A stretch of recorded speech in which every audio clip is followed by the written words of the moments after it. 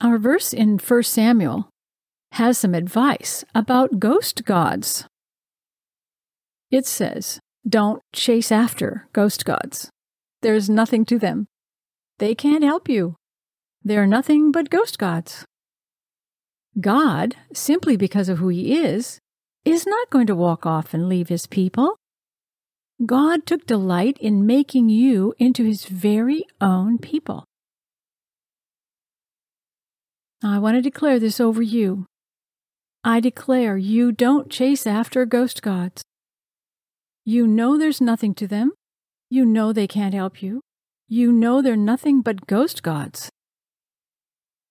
Your God simply will not go off and leave you.